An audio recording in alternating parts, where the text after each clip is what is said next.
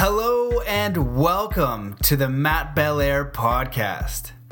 As an explorer of the mind and world, author and coach, I have spent a lifetime learning how to push my limits and achieve my highest potential.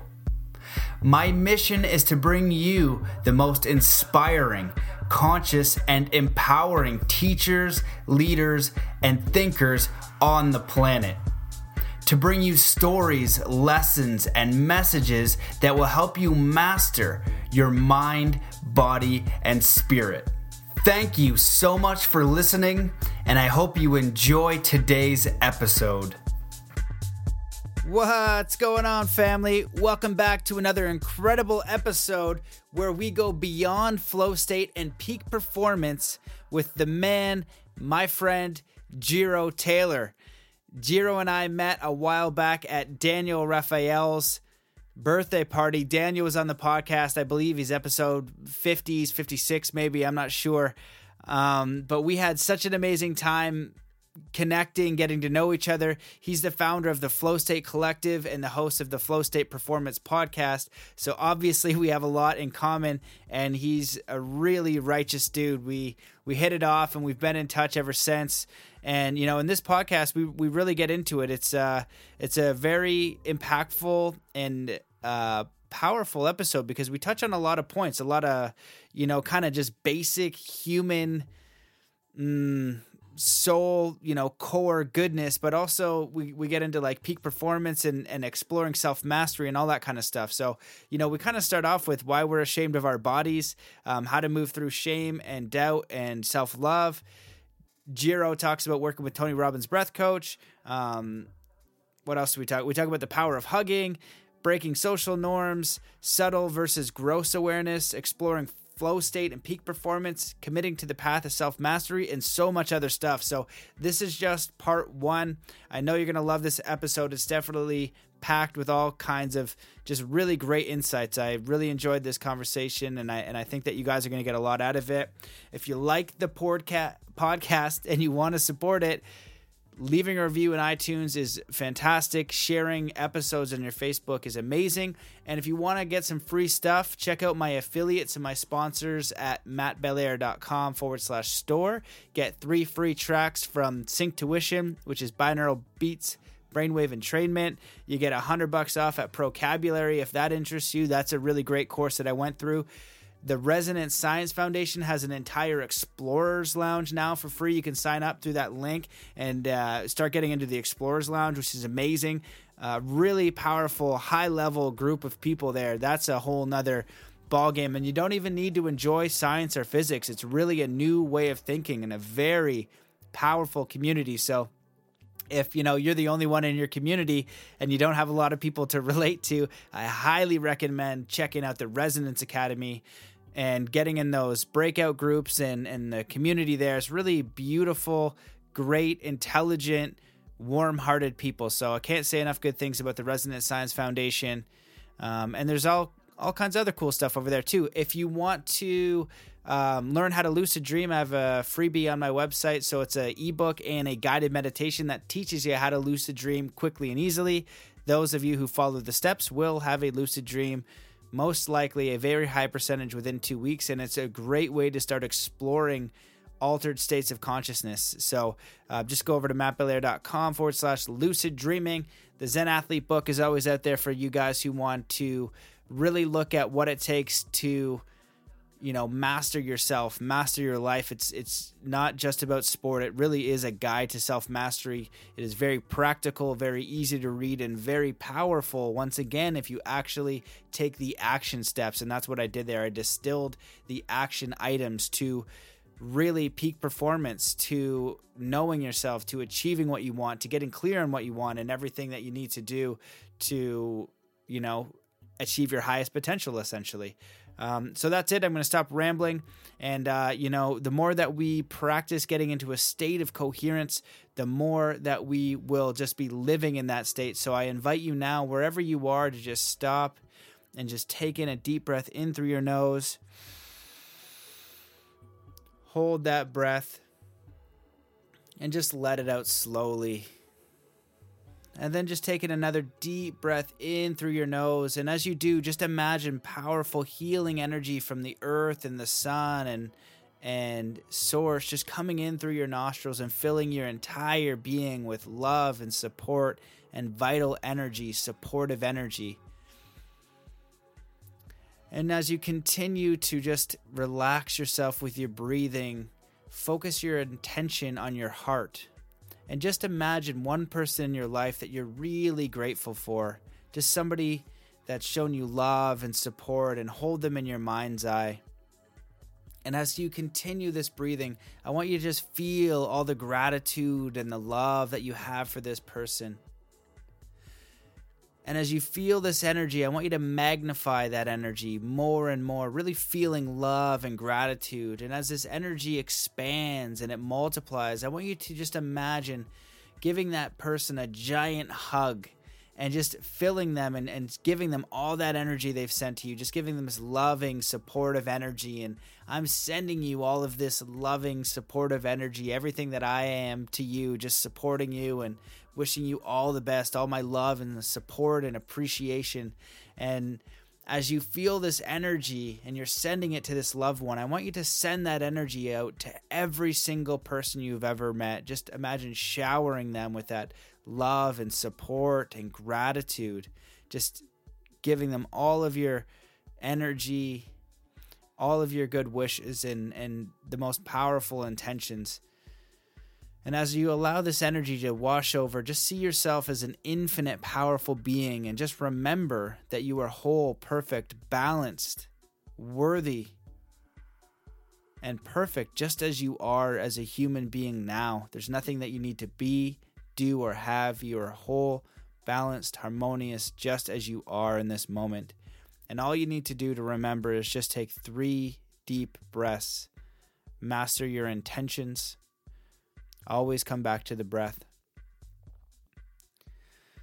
And now, as you allow these feelings of love and gratitude and peace to wash over you, you'll keep these emotions and these feelings throughout the day. So now we're ready to get into part 1 with the man, my friend, Jiro Taylor. Hello and welcome to another episode of the Mastermind Body and Spirit Show. I am your host, Matt Belair. Today's guest is the founder of Flow State, host of Flow Tribe and the Flow State Performance Podcast. He has an extensive background of deep explorations in meditation, contemplative traditions, self-development, business strategy, nature connection, embodiment practices, and breathwork. He works privately with high-performing entrepreneurs, CEOs, and startup founders as a creative strategy coach, mentor, and consultant, and is known as one of the most efficient, intuitive mentors in the flow and purpose-driven business space. Welcome to the show, my man, my friend, Jiro Taylor. What's up, brother? Hey, man. Thanks for having me here. It's good to see you again. Yeah, it's been a while, huh? Last time I saw you was the day after one of the most awesome nights of my life. Yeah, pretty interesting. I think we were at the Korean spa. Is that what it was? The Korean spa, no way? I love this. I love telling this story because it's such a story of contrast. We had just spent like the previous 12 hours in a LA warehouse party with a whole bunch of like high consciousness entrepreneurs. And then the night had ended. We'd watched a cello concerto and had a tea ceremony. And then we decided that we needed to go somewhere else. So we all piled in Ubers and went to the Korean spa. And all of us were kind of probably still in highly altered states or subtly altered states. And then all of a sudden we're struck by this new reality of naked Asian businessmen. And I remember just being so confronted by this kind of reality. And it was ironic because in a sense, these guys were all like super free in their nakedness, and they were just like ball sacks and butt cracks just everywhere. And I was freaking out, bro. I was having like this kind of like this moment of like extreme self-consciousness. And I was like, where the hell am I? And then, because I was like the first person there, like it took a while for the other homies to arrive. And I was like, is this a setup? Am I like the only guy from this party who's like hanging out with these Asian dudes? But eventually it was interesting because it helped me become aware of some patterns I had around like the body and nakedness and conditioned shame and stuff like that. Um, and eventually I just sorted my shit out and jumped into the pool naked, like wedged between these two 55-year-old businessmen.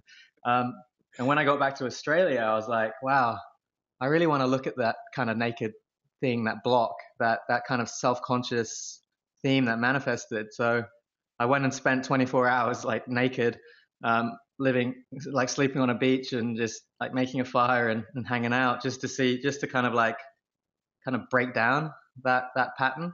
And that was a beautiful experience. So yeah, there's a little story.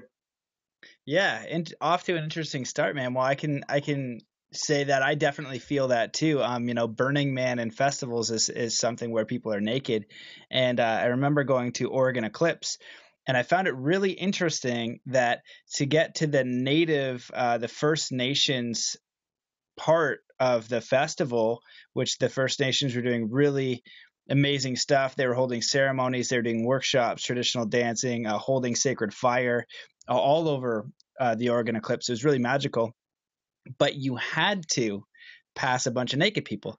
And so, for me, I'm fine when other people are naked. That doesn't bother me. And so I wanted to go swimming, and I knew that was a spot, and I was really, really uncomfortable with getting naked. And so I'm like, okay, I can do this, right? And so I'm going down there and I'm getting all prepped to get naked and jump in as everybody else is doing. And then I saw kids, and I was like, oh man, I can't do it in front of kids. Like I can't, that's even worse, right? And so I kind of like sheepishly got through it and did it and had my own I did it really quick and whatever. But I was talking to some women later on that evening about the naked thing and whatever, and I told them that I was uncomfortable in front of the kids, and they looked at me and they're just like, why? They're like, being naked is so natural. Like kids are naked all of the time. And I was like, they're like, you're not doing anything weird, are you? I was like, no.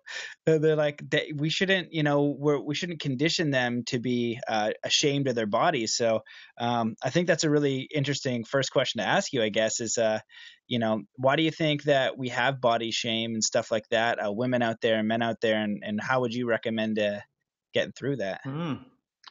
Yeah, interesting start. Look, I've contemplated this question a lot. I mean, because just to go back to that Korean spa, I think there's like, as you enter the spa area, there's like a shower area where you kind of like wash yourself before you go into the public bath. And I think I had like a 45-minute shower whilst my kind of like ego battled with this concept of being like fully naked and vulnerable. And yeah, I mean, like I was kind of like probably, we had just partied all night and got into some seriously interesting altered states. And so there was some stuff going on, but I was able to really explore that question that you just asked. And I realized, there's so many programs of shame that are running through our culture, shame and repression. And, you just need to look at a picture of like 17th century like pilgrims and Christians and stuff like that to realize, to have a clue as to where some of these programs have come from. Obviously like religion and notions of sex being kind of dirty, or the body, the whole body has had connotations of shame attached to it. But by kind of like what I see as perversions of pure traditions in their sense. Like it's almost like man has stepped into what essentially was all about a kind of philosophy of love, and they've made all these rules around shame and covering up and repression, and we see it so much in our culture to the point where now it's like we all feel it. We all feel that kind of like weirdness when we, when we approach that naked thing. But not in all countries. And I love, like, I spend some time at this nudist beach, which is around the corner from my house. And it's so liberating. It's like a healing thing, to spend extended time naked. And, I'm not even talking about at the kind of like mitochondrial level, which we can talk about later on, kind of like the Jack Kruse kind of wisdom around vitamin D and getting sunlight into our skins and nourishing our cells. I'm talking more on like the kind of like the different level to that, kind of like a deprogramming level, almost like a renaturing or a rewilding, you know? Like it's like that thing when you see dogs wearing jumpers and shoes and you're like, what's going on there? Why are they domesticating that dog? And then you start to realize as you go further down this path of like extending your awareness, expanding your awareness, you realize like all the different ways that we have become domesticated by culture and man-made rules and laws and customs and traditions. And the clothing thing is just one example of those. So the second part of your question was about how to confront or deprogram or dismantle that kind of conditioning. And I say like the first step is I like to create loops. So I like to like new awareness is one thing. So in that Korean spa, in the shower, when I was feeling weird ego stuff and kind of like remnants of shame and self-consciousness, I was gaining new awareness of how deeply this pattern was entrenched in my subconscious. And then kind of new awareness is nearly useless unless you apply some kind of action to it. So I like to plug action in, and the action is normally like something that directly confronts the fear that new awareness has kind of allowed to emerge. In which case, for me, the direct action seemed to be obvious: go spend more time naked.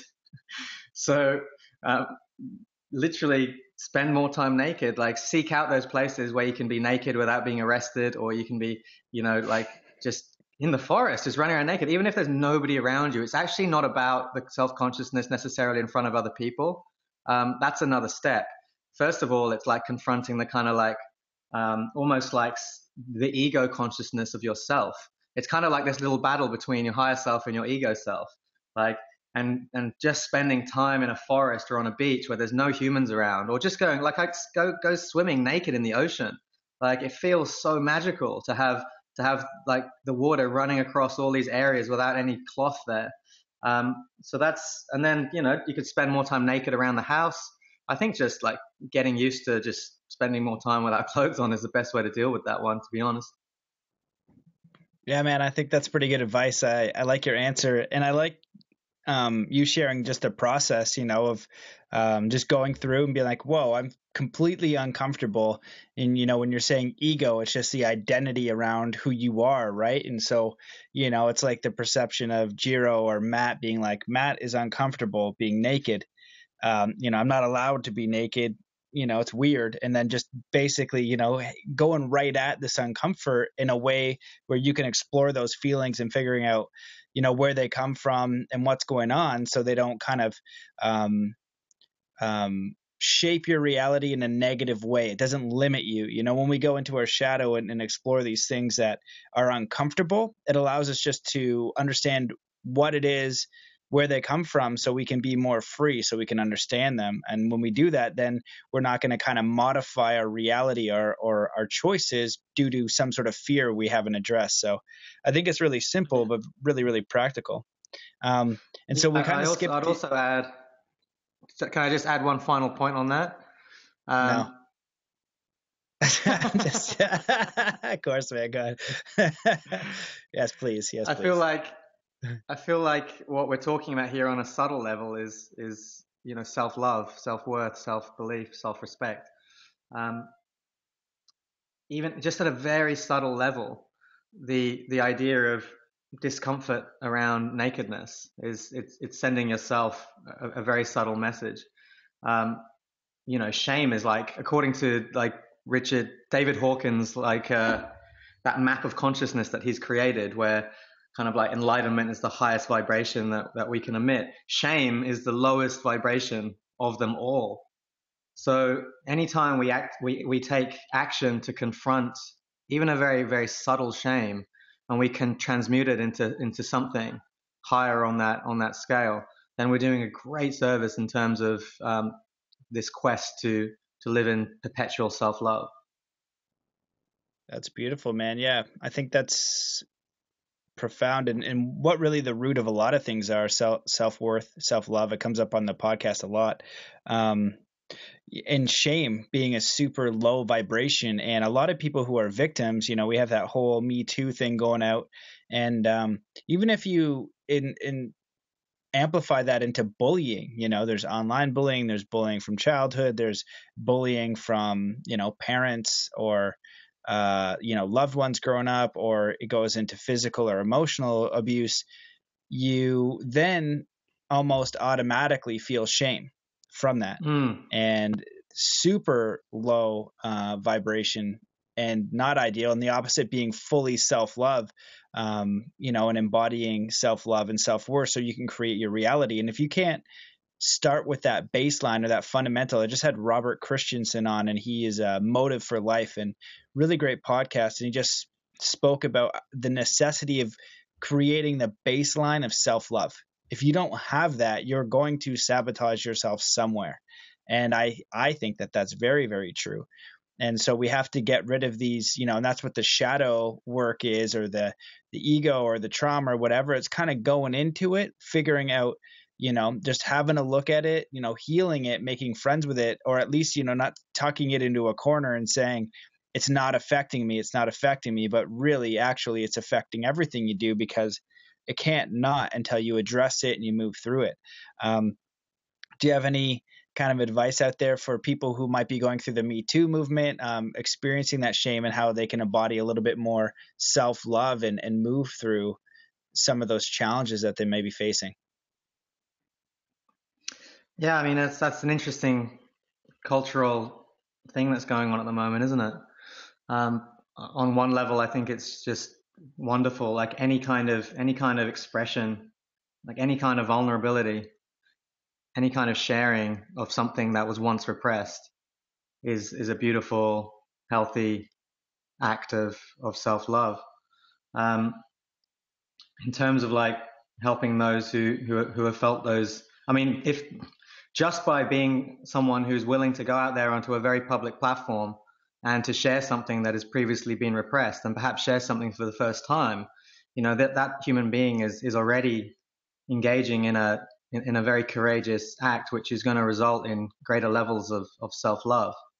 And beyond that, I would just encourage the continual and consistent, almost default state of expression, like vulnerable expression, because that itself is so healing.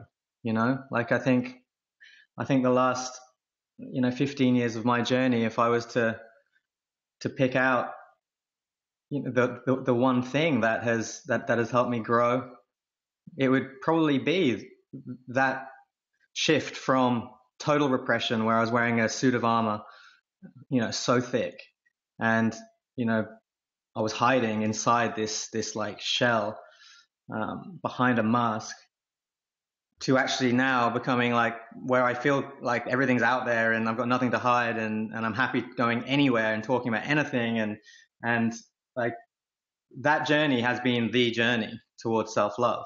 So what I would say is just keep on doing it. It doesn't have to be on Facebook, but like friends, if you're a man, then join a men's group. Like if you're a woman, then share in sisterhood, if that's what makes you feel comfortable. But or just friends and family, like tell your mom and dad what you really feel, like stuff like that.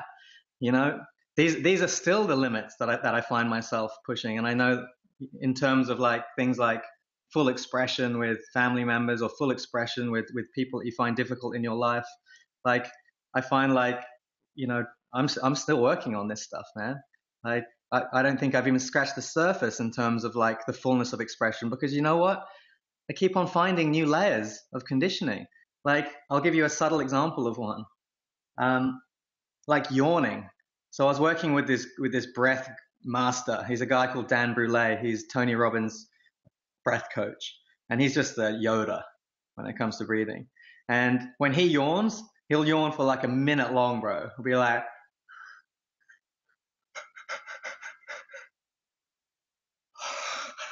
and it's almost like this orgasmic type of yawn that's going on, right?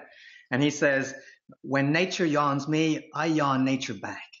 And he's talking, and basically what he's talking about is just full expression, like diving into this natural response that nature is evoking in us, and like consciously building on it.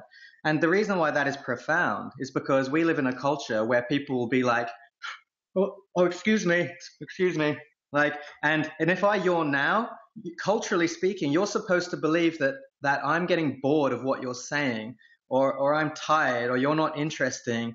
But it's total bullshit. It's like, if anything, like nature is helping to optimize me to soak in more of your presence. And it's optimizing me to give more of my presence. And what could be more polite, and what could be more of a gift than that? But in our culture, we create this bullshit story that it's like, and so we try and repress it, just like we try and repress sighs, and we try and repress sneezes, and we repress farts, and we repress all of these like natural things. So yeah, this raw vulnerable expression thing goes deep. Yeah, man, that's a fantastic point. And well, I'm sure you've heard this because I know you've done medicine work and things like that. What I've heard and think that is that when you're making shifts and you're going through really powerful experiences, you yawn because your body and your brain is trying to take on this new information. So just like you said, we're culturally conditioned to think it's a bad thing, but it's actually a good thing. Whenever I'm getting my mind blown, like in Egypt, I'm not tired, I'm yawning, and or if I'm going through really deep healing or like yoga, breath work, or some sort of transformational thing, yawning is very common. And they'll say, if a yawn comes, just let it come. Like you're transforming. Your body is doing what it has to do to let go of some energy here and amplify some energy here. So totally. It's like you said, it's subtle, but really important to see. We have all these kind of subtle tricks in our society and lives that we're not even addressing.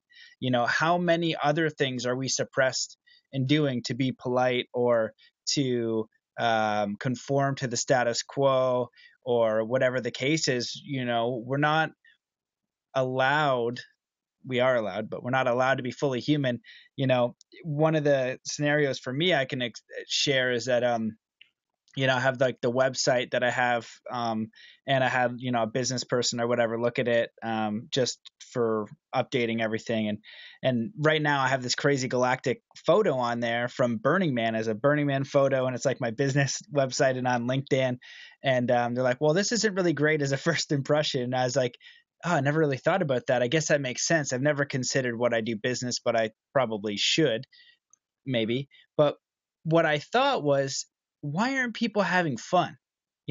Why isn't everybody like dressed up in something crazy and, just expressing the crap out of themselves? And that's what Burning Man really taught me. It was a transformation for me to really kind of get these cool things and express. We have one day a year, we get Halloween, and we're allowed to be weird and funky then, and or at Burning Man at festivals, then we can be funky then. But in the business world, it's got to be serious, and in daily life, when you're in traffic, it's got to be serious. And there's all this time for seriousness. And I don't know an adult out there who is not a kid at heart. He might make the mask, and because society is forcing him into paying bills and all these things that happen as you're an adult, which suck, and they can be beautiful at the same time. But we're really kids, and we want to explore ourselves, and we want to explore the planet. And we can do this in a fun and a playful way, but we've made it very serious. And I love it when Alan Watts in one of his talks says, they don't say you work the piano, they play the piano. And if we can go through life with a little bit more of a playful attitude, I think that would be really incredible to culturally adopt, as well as rather than handshakes, hugs, like mandatory hugs, and really getting to know people. I think that would be a really interesting cultural shift. And so I wanted to add that one in there to see if you had any thoughts on what you would offer for cultural shifts if you could add it. So mine would be just every time you're in a business meeting, like just the norm is now hugging. We hug and embrace, and we're okay with that, because that's another learning curve for Burning Man, where you see people that at their first Burning Man, they have like the hug and release, the bro hug, and they go through all these different steps until it depends on how fast they learn, but it could be day 1 to the last day where they just embrace someone and they're comfortable with it. And even, if Burning Man just taught you that, that's some powerful shift right there that you might not get anywhere else. Totally, man. And there's different, like, we could go into this for a whole podcast episode, like the different levels of hugs, like there's the hug where I'm like, oh, I kind of have to hug this guy because everyone's hugging. And then there's like the heart to heart connection where you share breaths with each other and you're just like blending into unity consciousness with each other, right? There's the, like, totally different levels of hugs. And the best hugger I've ever encountered is the guy who's the executive director of the National Center for Gross National Happiness in Bhutan. So he's like this kind of like monk politician who comes from Bhutan. He's dressed in his robes. And I watched, he came and did a talk. And before he spoke, he said, before I speak, I want to hug some people. And people were just like, hug me, hug me. And then he intuitively picked some people out of the crowd, which is beautiful because he picked the youngest and he picked the girl who was having the most traumatic time on that weekend retreat that we were on. I could sense it. And he picked these humans out and he chose to hug them. And he said, okay, when we hug, we look each other in the eyes, we go heart to heart, so the old head to the right type of thing. And we sync up and we share 3 full breaths. So you actually, you can watch these humans, they're like, and then he said, after the 3rd breath, we squeeze. And like, release. I was like, that is dope. That is how you hug. And afterwards, he was about to leave. He's got his Buddhist robes on and everything. And I was like, Dr. Samdu Shetri, that's his name. I was like, I got to get a hug. And he's like, before you leave, I got to get a hug. And he was like, of course you can have a hug. Like the biggest smile ever, just like Dalai Lama vibes. And I shared a hug with him, and it was just beautiful. You could feel the vibrations, So I feel like every hug is an opportunity to send the vibration that we choose to send love. So I love that point. I've got a couple of ways to engage in this guerrilla dismantling of cultural repression. And the first one is the way that we introduce ourselves, especially at things like networking events or when we go to like bars and parties and, we might not know a whole bunch of people there. I'd like to challenge humanity to really readdress the way that we introduce ourselves and be less like adults or conditioned adults and more like children. I can't imagine a bunch of kids rocking up to the first day of play school and being like, so what do you do? And then the kids like going into some kind of like pre-rehearsed kind of like spiel about their business and the work that they do and what college they went to and all that kind of crap that we as adults sometimes just like subconsciously spew out of us. I certainly have. And I challenge humans to just be like, ask different questions. Like, what do you love playing? Like, what makes you come alive? Like, what's your favorite thing in the whole world? Like, just stuff that is kind of like more speaks to like delight, that quality of delight. Like, what delights you in life? What is joyful to you in life? Because essentially what we're trying to do in these kind of networking or social situations is we're quite naturally trying to find common ground, which is beautiful, which is fine. But so we slip into these cultural patterns of trying to find cultural common ground. It's like, oh, you went to Nebraska University. Oh, interesting. My uncle went there. And it's like, there's a better way to do that. There's a better way to find common ground. It's like, what do you love? What do you like? Like, how do you play? How do you explore? What are the limits of your expression? Like all these sort of more awesome, authentic ways. So that's one thing. And then attached to that, like there's this thing on the internet called LinkedIn.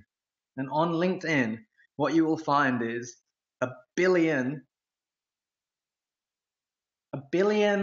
like written portrayals of ego. just like, and you'll go on there and there's a photo and there's a title and then there's like spiels, like resume style spiels. And all it is, it's just this vast database of egos. And it's just incredible. Like, it was such a cathartic process when I left the corporate world. I left the corporate world and then I had a few years of exploration. And then I remember going back to my LinkedIn profile and being like, ugh, that's gross. I was like, I'm writing all this stuff that makes me sound like an amazing cog in a really impressive machine. And it's all just complete crap. Like, how like the words that I use, like I'm head of equity derivative trading, headhunting, and voted the best blah blah blah in this, and I'm the most knowledgeable person of that, and I'm an expert of this, and it's just like ego, ego, ego, ego. So I kind of used it as this kind of cathartic process to go back onto LinkedIn and just like write it really, like what was this experience in this job really like? Like, what is it that I really do? And just like see how truthful I can actually be on this platform. And I've had like 100 emails from complete strangers um, through LinkedIn saying, "Oh, I really appreciated your LinkedIn profile because it just stood out. It was just so authentic and real." So I reckon if everybody started doing that, we'd seeing as what a big platform it is, we'd have a little shift on the whole global consciousness thing. I love it, dude. What it reminds me of is for Burning Man, it's this big, it's possible to network there. You meet incredible people, but the goal isn't to network or do business, although that is a byproduct of meeting epic people. And I'm meeting so many people throughout the day, and you have this amazing connection. You just want to like find them on Facebook or whatever. So one year I had some cards, right? And I was like, the card doesn't feel right, and I almost never have cards, and it just said like podcast and Zen Athlete or whatever. And then this year it was like, yes, it was an upgrade that I was ready for and I was super stoked. And what I did was I had one side was a namaste symbol. And for those of you who don't know, namaste basically means the spirit in me honors the spirit in you. And so I held that up when I would meet people that I liked or connected with, and then I would flip it as they looked at it, and then it would read friendship card. And then I had a flower of life, and then just, my contact details, just a really quick way to say, hey, here's my contact if you want to stay in touch. And it kind of removed the business. And after I ran out, I had some old ones, and it was so hard for me to give those out. I had to basically go through the spiel the whole time because it's like, Matt Belair is a podcaster or an author or whatever crap. Like, we're human beings. And really what we're doing is making friends. And what I say is like, my skills, if it's in marketing or personal development or coaching or workshops or whatever the case is, that is a benefit to friendship. And then we can bring in some business and commerce to it. But really, it's friendship first. And if we can kind of get, some of the layers are important, sure, because, if you want a marketing guy to be a marketing guy, if you want to find him and you want a coach to be a coach, find them that way. But there's a practical level to it. Yeah. Yeah, loosen it up immensely for sure. I know. Even that profile, that kind of introduction that you gave for me, I was just like, I own it. Everything that you said is true. I wrote it. But like on another level, I'm kind of thinking like, what am I underneath all of those labels? There's lots of more labels until you get to like the truth of what am I, which is a deeply spiritual question. But like I'm a student of life. I'm a son. I'm a brother. I'm a husband. I'm a friend. I'm all of these things also, as well as the coach, podcaster, author type stuff as well. It's so interesting how commonly we revert to the professional thing, when the being a son and a brother and a husband and or a lover, or these things are they're so core to our self identity. Well, for me anyway. And then and then you start getting below that, and you're like I guess if you took this to the nth degree, you'd have a bunch of human beings be like, hey, who are you? And it would just be like, I am you that sees me. And we are it. And it would start to become a little bit impractical. Be like, no. I know that you are unity consciousness and that you are pure love. And like, but who are you on top of that? Yeah. That's like, this is where JP Sears enters the picture and just makes like the most hilarious skit. Well, I think with it is, you use the right word, where it's the attachment to the thing. It's like, I can be a marketer or crowdfunder or lawyer, but am I attached to that label? And it's just like, I do a lawyer by trade to make a living, but I am a father, and these are the things that are most important to me. And when we were having to go back to what we were talking about before, I think it's talking about shit that matters. And for me, it's so challenging to talk about crap that does not matter. And so that's why my environment is really important to me, and the people I surround myself with are really important to me. And at least having friends that, want to talk about something that matters. Yes, we can talk about sports and some bull crap if you want, but at least let me know how you're doing first. What is going on in your world? And it's a little bit more serious at times with certain people, but that's just it. Why are we talking about so much crap that doesn't matter? We're keeping such a surface level to our connection to each other, and this allows them, and again, I think it goes back to cultural and social conditioning, where we're not vulnerable, right? Because that person can hurt us, or they're going to take our things, and we got to protect our house, and we got to protect our identity because they're going to talk crap about us. But when you learn to be authentic, and I'm pretty radically authentic, and radically open. And, sometimes that can cause a little, rarely, but, it's like, man, this is just how I felt. I didn't, really mean anything by it, but you express in that way. And at least for me, it's like, it gets it out. It's like, I would rather throw it out there, see how they feel about it, whatever the case is, and then get it back. So whether it's your neighbor or your friend or your parent, and the family circle is probably the most challenging, I think. It's like, really, like you talked about, just being honest, but not in a judgmental way, right? Just kind of saying, this is how I feel about it, and rather than keeping it very, very surface all the time with everybody we meet, because that allows for, dishonesty, distrust, miscommunication. And if we just do our best to share and then receive what we're heard, what we hear from someone else and not judgment, we can really start to make real lasting friendships and connections, and at least go through life in a little bit more meaningful way for ourselves. Totally, man. Like, I'll pick up on that thread around, you started off talking about the people that you're around, tribe. I feel like this is so important. I'll bring in this concept that I've been mulling over, and it's around these two ends of a polarity. And at one end is subtle awareness, like very subtle awareness, or just subtlety in general. And at the other end of the spectrum is grossness. And I mean gross, not as in like gross. I mean gross as in the opposite of subtle, like unsubtle. And I feel like everything in the universe, in life, it almost has a manifestation on either ends, somewhere on this spectrum. Like, if you look at Game of Thrones, you'll find that on a physical, on a sort of visual level, it's very unsubtle. It's sort of closer to the gross level.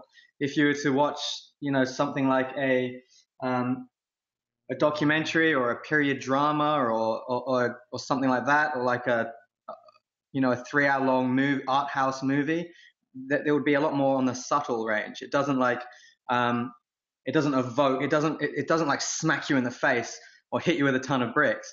On the food, like, let's take food for example. We have like subtle flavors, like little bit of cilantro in that, or we have like the spiciest jalapeno hot sauce in the world, right? And I feel like this kind of spectrum is the same spectrum that we have when it comes to communication and sharing and expression and vulnerability. And it's like we live in a whole culture that is really not just maybe afraid, but actually just completely oblivious to the subtleties, because you cannot even know increasing subtlety until you've got here. You can't know the next level of subtlety. It's like in Chinese culture, you've got these Qigong masters who can tap into how their spleen and their gallbladder is feeling in that particular moment, because they've got such a refined level of subtle awareness, right?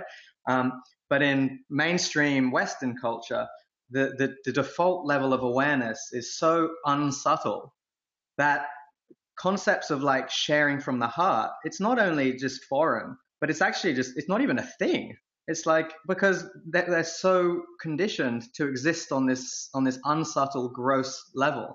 So this is like the whole practice of self-awareness, whether it's in a meditation practice, whether it's, you know, micro, slow movements and observing like just tiny subtleties, whether it's a Qigong practice, yoga practice, being in nature, anything like that.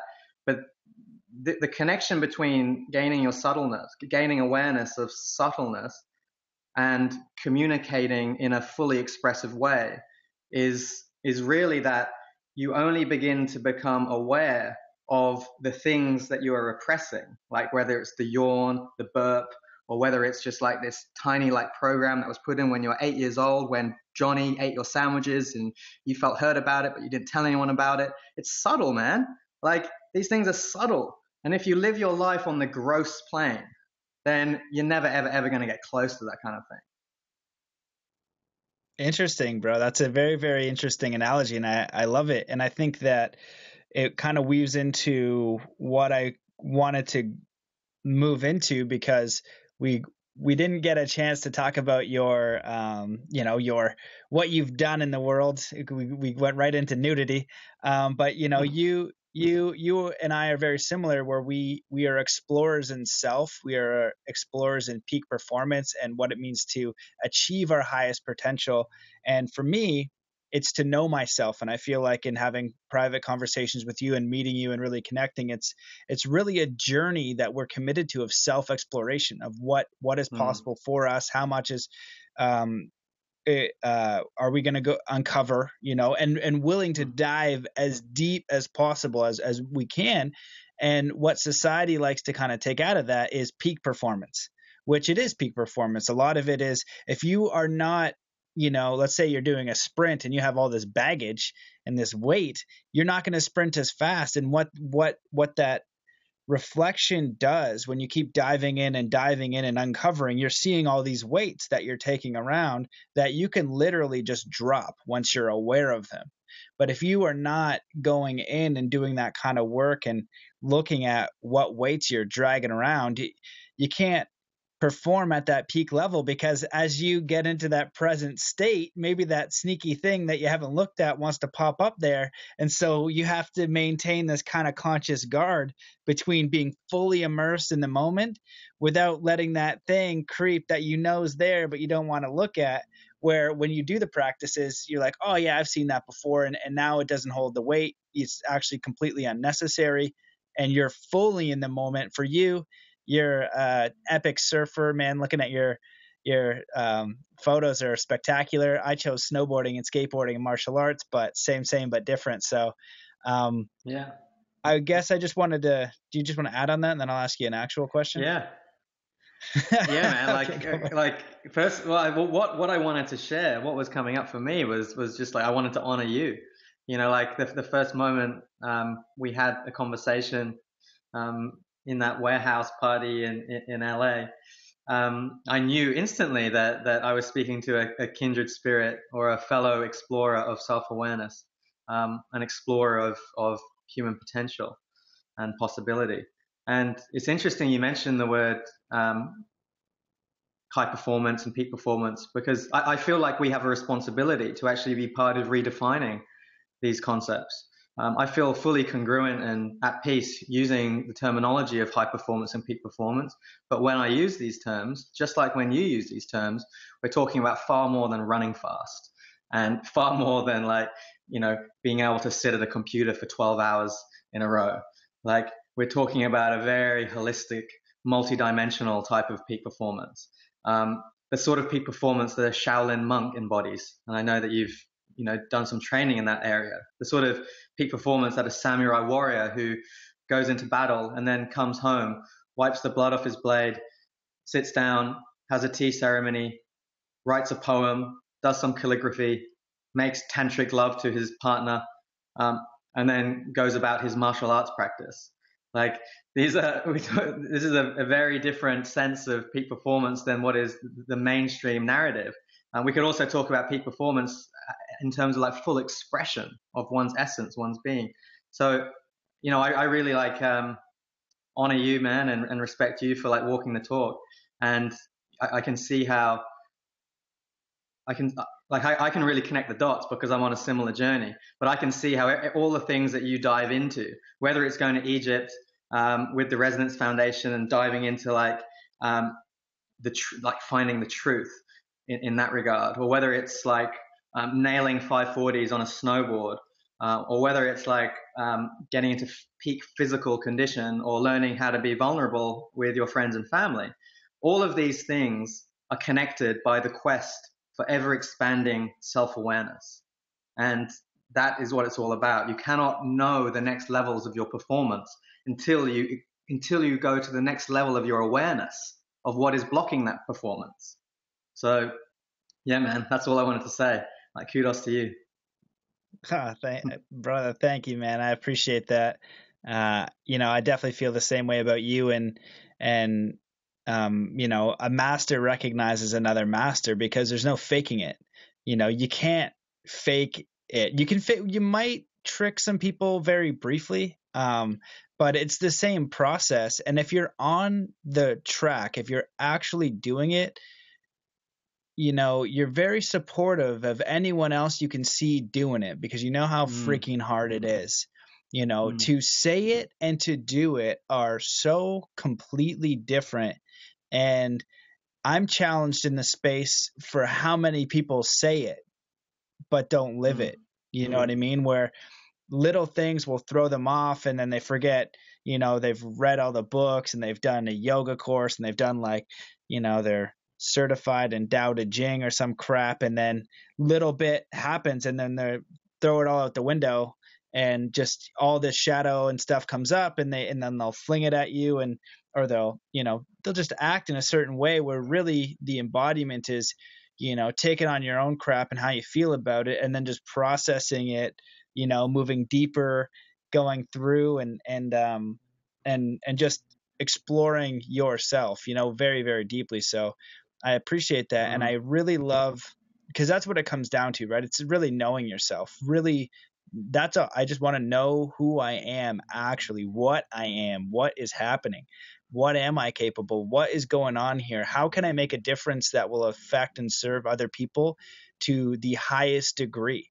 and committing to that, and then also remembering sometimes to have fun. I like to have lots of fun, but sometimes I forget, that we are here too to have fun.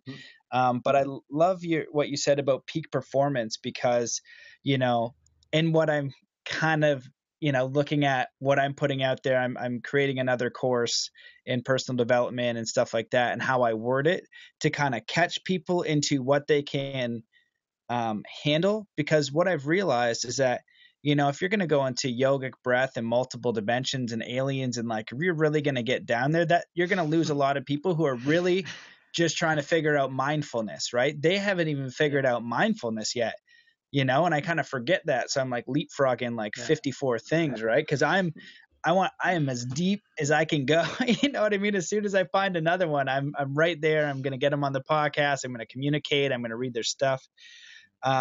But redefining peak performance, what is that? What is performance? What is flow state? And that, what you addressed, performing better is just the byproduct. It is like the shiny candy to trick you into becoming a more full, complete, happy, and a harmonious person. When I do Zen Athlete and and I'm coaching, if it's like LeBron James or an NFL athlete, you and I both know will make them a way better athlete. We can do the whole peak performance and put it on the chart that everybody likes, you know what I mean? Like the traditional way, we can do that. But we know what we're doing is we're helping them uncover who they are. And as a byproduct, they're going to have better performance. So, totally, bro. That really resonates. Like, I love that. Like this emergence, this idea of a naturally emergent byproduct. This is kind of the philosophy behind the work that I do with flow state. This is probably a good idea to introduce some of that and share that philosophy. But it's basically I'm less interested in the state of flow that some people know as transient hypofrontality. I'm less interested in that kind of like fleeting microsecond kind of like immersion in whether you're jamming on a guitar or bombing down a wave or a mountain. Like that is incredible. That is a glimpse. But what I'm actually most interested in is an entire life that flows. The design of a life, a level of consciousness in which harmony and growth, purposeful performance are just like natural emergences. Yeah.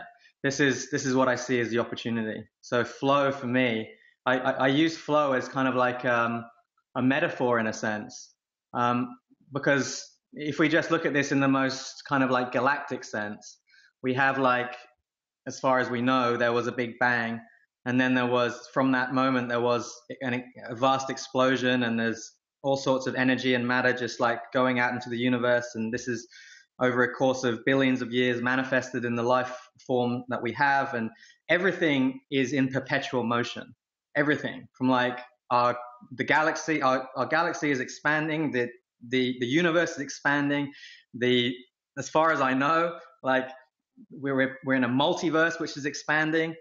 And then if you zoom down into just like, the relatively microcosmic view of like our solar system, our Earth, with our seasons, with our weather patterns, and then you go into our bodies with our heartbeats, the way that our blood moves, you go into our brains and you see brain waves. Everything is in flow. This is my point. Everything is in movement. Everything is nothing, like this is the Buddhist like law of impermanence. Like nothing is in stasis. Everything is moving. Everything is in flow. Yet our egos like to present this kind of like flawed notion that things like comfort and certainty are things that are worth chasing. And this is the great existential problem of humanity, is that we have this conflict between flow and stasis. It's almost like there's an illusion that that there is permanence, but yet the reality is that everything is constantly moving, everything's flowing, everything's changing. So my meta philosophy on flow and peak performance and life itself is, what can we do to join this flow? What can we do to be in harmony with this expansion, this growth, this dynamic quality of movement that is just part and parcel of being a being in this universe? So I look at, because that's quite a broad meta philosophy, it forces me to look at lots of different areas of potential flow and blockage. And my philosophy goes further to say that anywhere that there's a blockage must therefore be created by me or by my mind, by my ego. And therefore that empowers me wonderfully to do the work necessary to unblock the block, so that I slip back into the natural flow of an ever-flowing universe. So this is very similar to sort of like Wu Wei, the Taoist philosophy of there being like this perpetual flow of the universe. But that's the way I see it, man.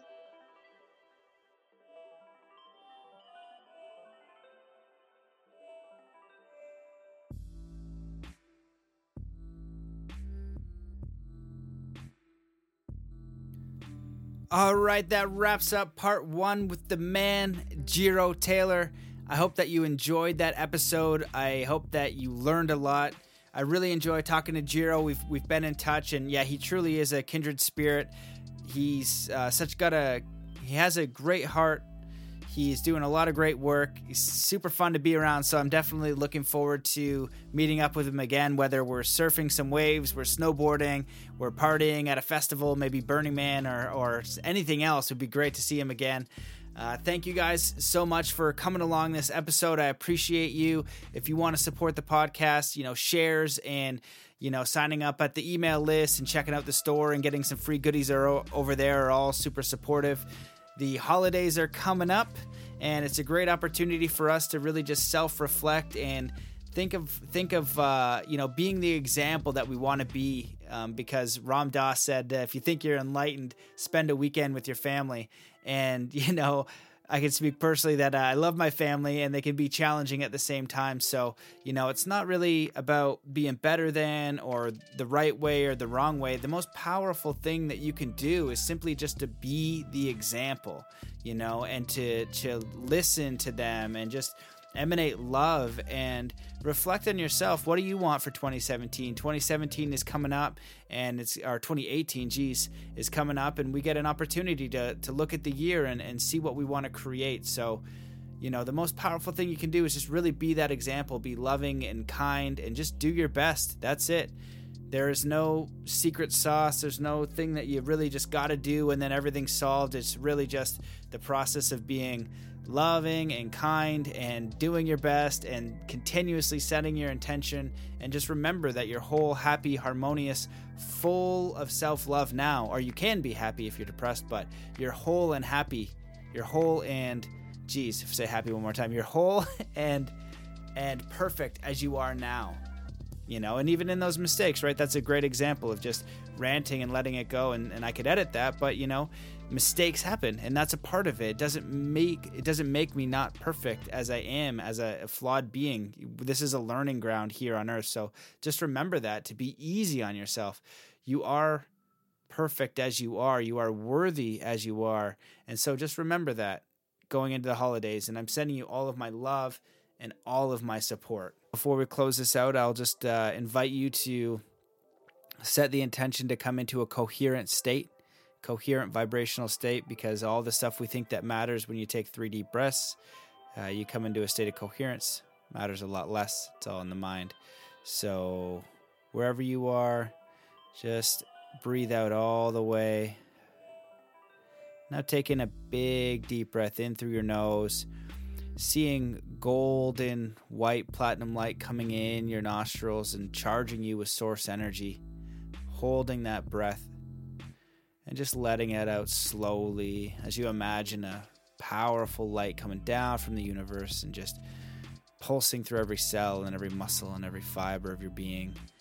And just set your attention and focus on your heart as you continue this relaxing, slow breathing, just paying attention to the breath. Focusing your attention on your heart, because where you place your attention, you place your energy. And now just think about one person you really love and you're really grateful for in your life. Bring this person up in your mind's eye, big and bright and clear, and just feel all the love that you have for them. And as you allow all those memories to flood of all the beautiful experiences you've had together, just allow those emotions to sink in and amplify, just amplifying those emotions more and more through every cell and every muscle and every fiber of your being, really just amplifying that energy.